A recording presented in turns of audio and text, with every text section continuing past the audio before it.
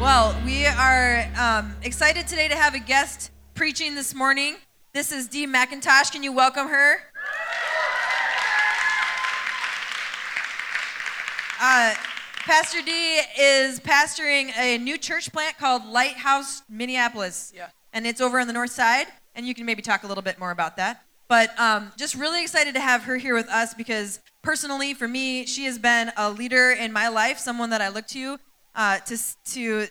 figure out what it looks like to be a prophet today and to be somebody who steps in and stands in the gap. Dee is also a part of leading a group called Black Clergy United, and they've been a part of being a spiritual presence in the midst of the racial climate and the racial tension, which we know is more than just tension, that's happening in our city. And so I have looked to Dee and said to her, I'm following you, and have been able to be literally following her through this over this last year specifically. And so it's really a privilege for me to have you here with my community. I love all of you guys. I love you. And it's going to be really great to hear from her this morning. And so would you just join with me in just praying for her before she brings a message to us from God's word? God, we thank you for Pastor Dee. We thank you for her life. God, we thank you for her witness. We thank you that you have created her as a reconciler and as a woman after your heart, Jesus. And I pray this morning that you would use her as a mouthpiece, as a prophetess to our community this morning. God, would you just prepare our hearts, our minds to hear what you want to say to us through her this morning? God, that you would speak clearly, that we would be different people when we leave here today. And we thank you, God, and pray, as we always do, also for this school, for Sheridan, for the opportunity that we have to worship in a public school. God, we don't take that for granted. So we ask that you would bless them, that you would do more than we could ask or imagine in the midst of this community, and that you would do that this morning as well. It's in Jesus' name we pray. Amen. One more welcome for Dee, please. Thank you.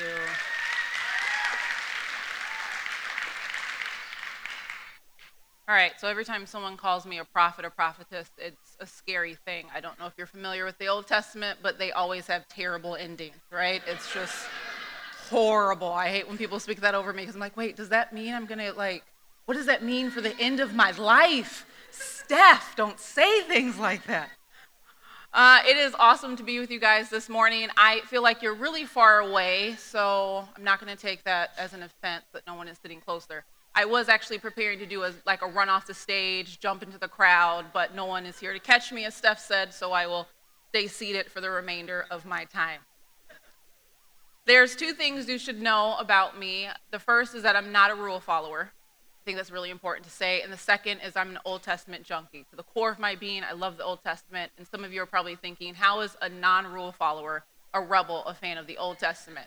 Think about it, right? I mean, if you think about the Old Testament, that's where all the laws, the ordinances, the commandments, all the what to do, what not to do is found. But I still love the Old Testament. And as such, I thought that when I came to talk about advocacy, I would actually pull from an Old Testament text, the book of Nehemiah. So I will begin with Nehemiah chapter 2. We're actually going to cover the entire chapter of Nehemiah chapter 2. I think it's weird, right? In churches, we have to prepare people to read an entire chapter in the Bible. So I'm preparing you now. We're going to read the entire chapter of Nehemiah chapter 2. All right, here we go. Nehemiah chapter 2, beginning with verse 1. In the month of Nisan, in the 20th year of King Artaxerxes, when the wine was served him, I carried the wine and gave it to the king. Now, I had never been sad in his presence before, so the king said to me, "Why is your face sad, since you are not sick? This can only be sadness of the heart." Then I was very much afraid. I said to the king, "May the king live forever. Why should my face not be sad? The city, the place of my ancestors' graves, lays in waste, and the gates have been destroyed by fire." Then the king said to me, "What do you request?" So I prayed to the God of heaven. Then I said to the king, "If it pleases the king, and if your servant has found favor with you, I ask that you send me to Judah, to the city of my ancestors' graves, that I may rebuild it." The king said to me, "How long will you be gone, and when will you return?" So it pleased the king to send me, and I set him a date. Then I said to the king, "If it pleases the king, let letters be given to me to the governors of the province beyond the river, that they may grant me passage until I arrive in Judah." And a letter to Asaph, the keeper of the king's forest, directing him to give me timber to make beams for the gates of the temple fortress and for the wall of the city, for the house that I shall occupy. We're going to go down, move to verse 11. So I came to Jerusalem and was there for 3 days. Then I got up during the night, and a few men were with me, and I told no one what God had put in my heart to do for Jerusalem. The only animal I took was the animal I rode, and I went out by night by the valley gate past the Dragon Spring. These are fantastic names, by the way. Valley gate past the Dragon Spring, and to the Dung gate, and inspected the walls of Jerusalem that had been broken down, and its gates that had been destroyed by fire. Then I went to the fountain gate and to the king's pool, but there was no place for the animal I was riding to continue. So I went up the way of the valley by night and inspected the wall. And then I turned back and entered the valley gate, and so returned. Moving on down to verse 17. And then I said to them, these are the men that were with him, you see the trouble we are in now, how Jerusalem lies in ruins and its gates are burned. Come, let us rebuild the wall of Jerusalem, so that we may no longer suffer disgrace. I told them that the hand of God had been gracious upon me, and also the words that the king had spoken to me. And then they said, let us start building. So they committed themselves to the common good. They committed themselves to the common good. Here in chapter 2 of Nehemiah, we see Nehemiah, the cupbearer of the king, leaving the capital of Susa, where the king Artaxerxes, the king of the Assyrian Empire, lived. He left because he had heard a report from his brother Hanani that the gate of Jerusalem, his hometown, had been destroyed. Before I go into what is happening in this context, I want us to remember together the history of the Israelites so we can understand the context that we are in. So remember this with me, okay? So we have the Israelites are in the wilderness for how many years? 40 years. They're wandering around, right? A journey that should have taken them a couple of weeks, they're there for 40. After they roam for 40 years, they enter into the promised land. And then shortly after, they begin to ask God for a king.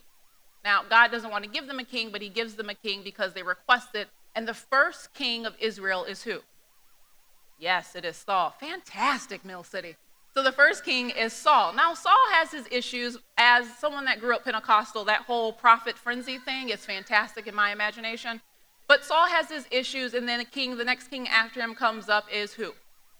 David. So David comes and takes over the Israel kingdom after Saul. But David has a few issues. He has, let's say, a taste for feminine flesh. Let's just put it that way. There's probably kids in the room, so I won't go into the depth and what that means. So then David hears from God that the kingdom will transfer to his son Solomon. Now, Solomon is the wisest king in all of the world, and all of the earth, and all of history, and yet Solomon has a little issue with the feminine flesh as well, like his father David. The whole 1,000 2,000 concubines, wives thing, I don't know if that caught you off guard, but it did me. Just don't understand how you have that much time. So Solomon hears from the prophet that because you have turned away from God and you've begun to serve the gods of your wives and your concubines, etc., etc., etc., the kingdom in which you rule will be split into two. And that's what happens. So now we go from one kingdom, the United Kingdom of Israel, and now we have two. We have the kingdom of Israel and the kingdom of Judah. Now the people in both kingdoms, they're split between the tribes. Now they start to not necessarily do what God had called them to do. Again, the rules, laws, ordinances thing is just a lot for them, so they don't adhere to them. So then God sends the prophets. Prophets was really a bad word back in that day. So he sends the prophets, and he tells the people through the prophets that I am going to send you into exile. The people are sent into exile first by the Babylonians and second by the Assyrians. This is where we are in this context with Nehemiah. The people have been exiled. The walls of Jerusalem have been destroyed, have been torn down. They have removed all of the people of value to the Assyrians away from the kingdom, away from Judah, and have left the orphans and the widows, they've left the elderly, they've left the disabled, and this is who's living in Jerusalem at the time. It's the most vulnerable. So now Jerusalem has become the inner city, or the hood. I call it the inner city of the Bible context, because this is where the most valuable live, and this is where Nehemiah comes in. In Nehemiah chapter 1, his brother Hanani comes and reports to Nehemiah that the walls are torn down. And Nehemiah's response is one that I think that the church today should learn from. His first response is not, well, let me actually hear the testimony of Fox News before I can actually correlate what you're saying to me. That's not what he says. He begins immediately lamenting the news that he has heard. He laments and he weeps about the most vulnerable being in the city of Jerusalem with no defense around them. The next thing that Nehemiah does is he repents. He repents on behalf of himself, on behalf of his entire family, and then he repents on behalf of his nation. That's huge. I struggle repenting on behalf of my own sins. Now you're trying to tell me to repent on behalf of my family's sins, and then you want me to repent on behalf of the nation? Really? Do you know what country we live in? Do you know how long that would take, Jesus? Just saying, right? And then he tells God, he recites the words that God said to the Israelite people. If you turn from your wicked ways and you repent, then I will bless you. Side note, a lot of people say God bless America, and it strikes me as odd because to bless in the Hebrew means to be forced to kneel. It means to be brought low. Does anybody catch that? Okay, I'm just going to keep moving. That side note, think about that. God bless America, God bring America low. That's actually what that means in the Hebrew. Moving right along. So then Nehemiah is a cupbearer of the king Artaxerxes in the land of Susa. And he has an opportunity to actually advocate for those who are living in Jerusalem. I've been asked to come to talk about advocacy. I am an activist to the core of my being, and I love to be an activist. But I also think that the core of being an activist means that I have an opportunity, a unique opportunity, to stand in spaces and places for people who are vulnerable, who do not have voices, who actually do have voices, but they may have voices we tend not to listen to. And this is what Nehemiah takes seriously. He's a cupbearer of the king. He's sitting in a place of privilege. Now, this might be a stretch, but Nehemiah is, for lack of a better term, middle-class citizen in the kingdom of Artaxerxes in the land of Susa. I mean, think about it. Everything's taken care of. You get to live in a palace. You don't have to pay for rent. I mean, the only real issue to job security is if someone wanted to poison the king, you drink the cup, and then, that whole thing there. But apart from that, I mean, you have fantastic job security. You have health insurance. Everything's taken care of. He's middle class. But he hears the report of his brother who's living in their inner city, and he takes it seriously. So what I want to talk to you today, Mill City, is about what it means to be an advocate for people whose voices are seldomly heard. How do we advocate today in a society, in a city that is just wrought with issues? I don't know if you watch the news. I do. I try not to watch the debate, but I did. Woo-saw, right? I started yoga just because I watched that debate, okay? But let's talk about what it means to advocate then. What does it mean for us to be the people of God, the hands and feet of Jesus Christ today in our city, and how can we actually impact change? The people of God were never meant to rely on government. The people of God were never meant to rely on outside forces to actually be change agents. The people of God were always called to move in the Spirit of God to breed transformation in this plane. Amen? All right. So this is the first thing that Nehemiah does. We read the whole chapter, most of the whole chapter. The first thing that Nehemiah does after he hears about what is happening in Susa, he divests himself of his privilege. Think about it. Nehemiah takes a massive risk in approaching the king and saying to the king, I actually need to take a time out. I need to take time off work, and I need to go back to my hometown. Newsflash. The king Artaxerxes could care less about what's happening in Jerusalem. Why would he care? His people have ransacked the city. They are in charge. They've taken over. Why would he send his cupbearer back to a town and then have them rebuild the city gates? The city gates represented security for the people of Israel. And yet, Nehemiah goes to the king and says, I need to go home. Not only do I need to go home, but I need you to write me a letter so that I can get wood to rebuild the city gate. He divests himself of his privilege. Now, I love the word divestment instead of, say, leverage. We use the word leverage a lot in the Christian community. I don't actually like that word because divestment actually speaks more to the heart of the gospel, i.e. Jesus Christ, than the word leveraging does. To divest means to deprive one of power, rights, in possession. It means to dispossess yourself. It means to dispossess yourself of the rights and the privileges that you have. Nehemiah dispossesses himself of the privilege that he has to be the cupbearer of the king. He takes a risk. He gets rid of all of the security and safety that he has known for the sake of people living in the inner city of Jerusalem. Now, I will use a New Testament statement, mainly not because of how cool I think the New Testament is, but mainly because it speaks to what I'm saying right now, and that is the word kenosis. Anybody familiar with the word kenosis in the Greek? Yes, I got a hand. This is fantastic. I love when I get a hand on kenosis, okay? So in Philippians 2, the Bible says that Jesus, though he was equal with God, chose not to exploit the equalness. In other words, Jesus chose to divest himself of his privilege, his equality with God, so that he could go to the cross. The word there to divest means kenosis. It means to empty oneself out of the privilege. And this is what we see Jesus Christ do. This is what God has called us to do, Mill City, when we begin talking about advocacy for people who may not be like us. We all have privilege, right? Some of us have more privilege than others, but we can all at least name some of our privileges. When I was single, I didn't realize how privileged I was. Then I got married and I realized, oh man, I should have utilized that single privilege. When my husband and I didn't have kids, I did not think that I had privilege. And then I was like, oh, I just want to be a mom so bad. Then I had kids and I thought, whew, we really should have taken advantage of that privilege. Some of you have babies right now. You understand what I'm saying? That I get to sleep in late is a privilege, right? Amen, somebody. That I get to sleep in late is a huge privilege, right? If you're white, you have privilege. If you are a male, you have male privilege. If you come from a two-parent home, you have privilege. If you own your house, you have privilege.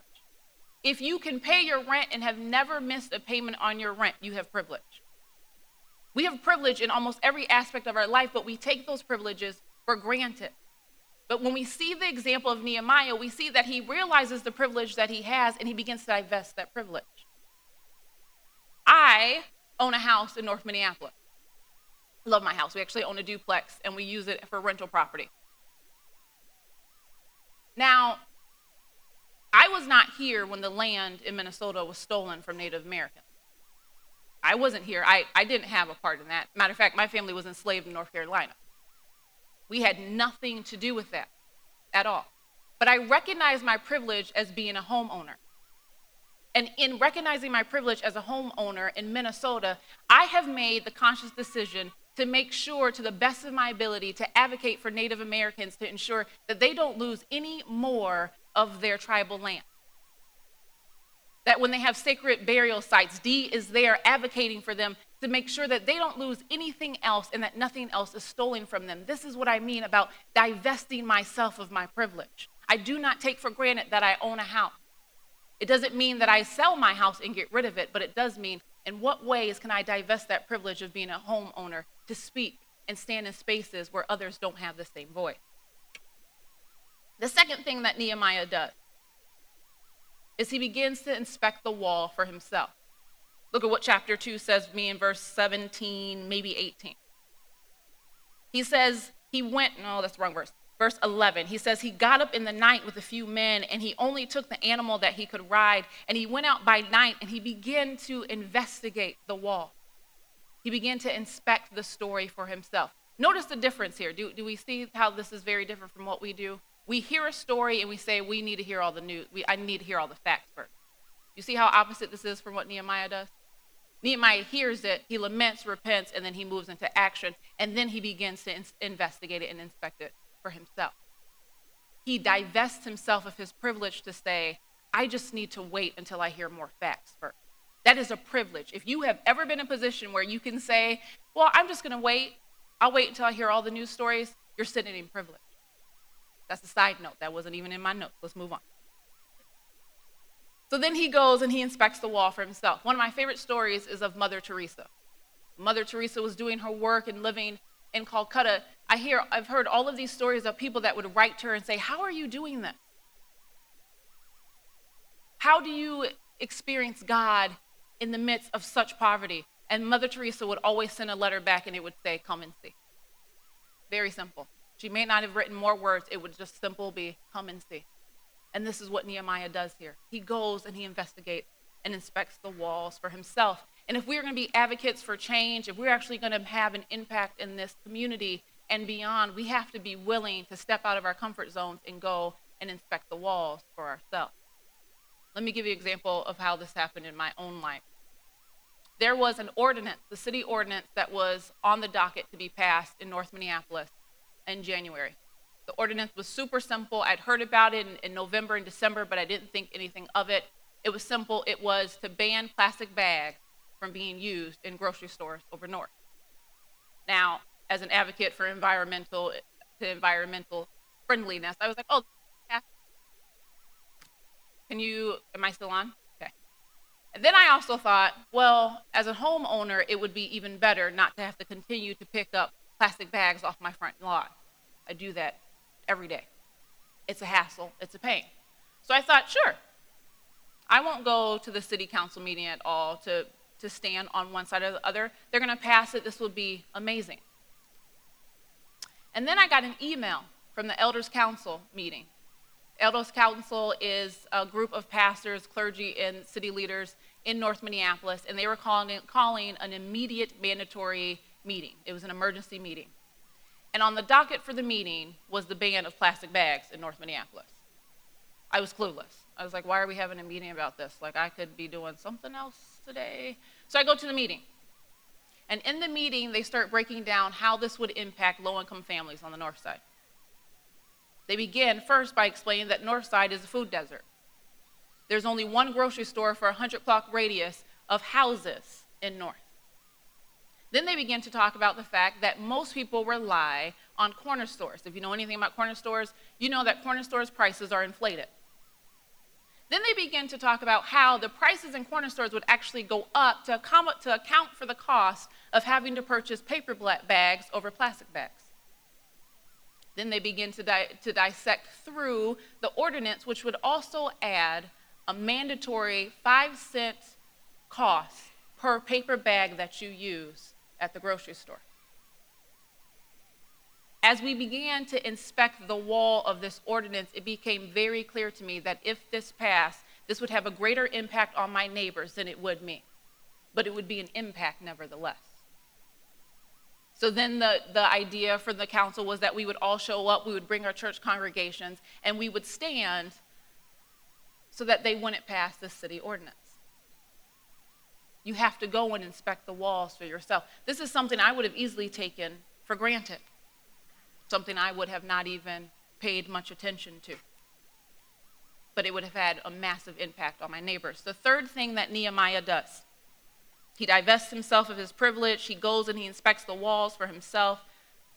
And the third thing he does is found in Nehemiah 18. I told them that the hand of God had been gracious upon me, and also the words that the king had spoken to me. And then they said, let us start building. So they committed themselves to the common good. This is huge for us in the church. We have to learn how to work well with others. We have to learn how to work alongside of others. This is what it means to be an advocate. We come alongside others, and it doesn't actually matter if you agree or disagree with all of the things that whatever the group does. What it means is that you stand in a humble position and you do the work alongside of them.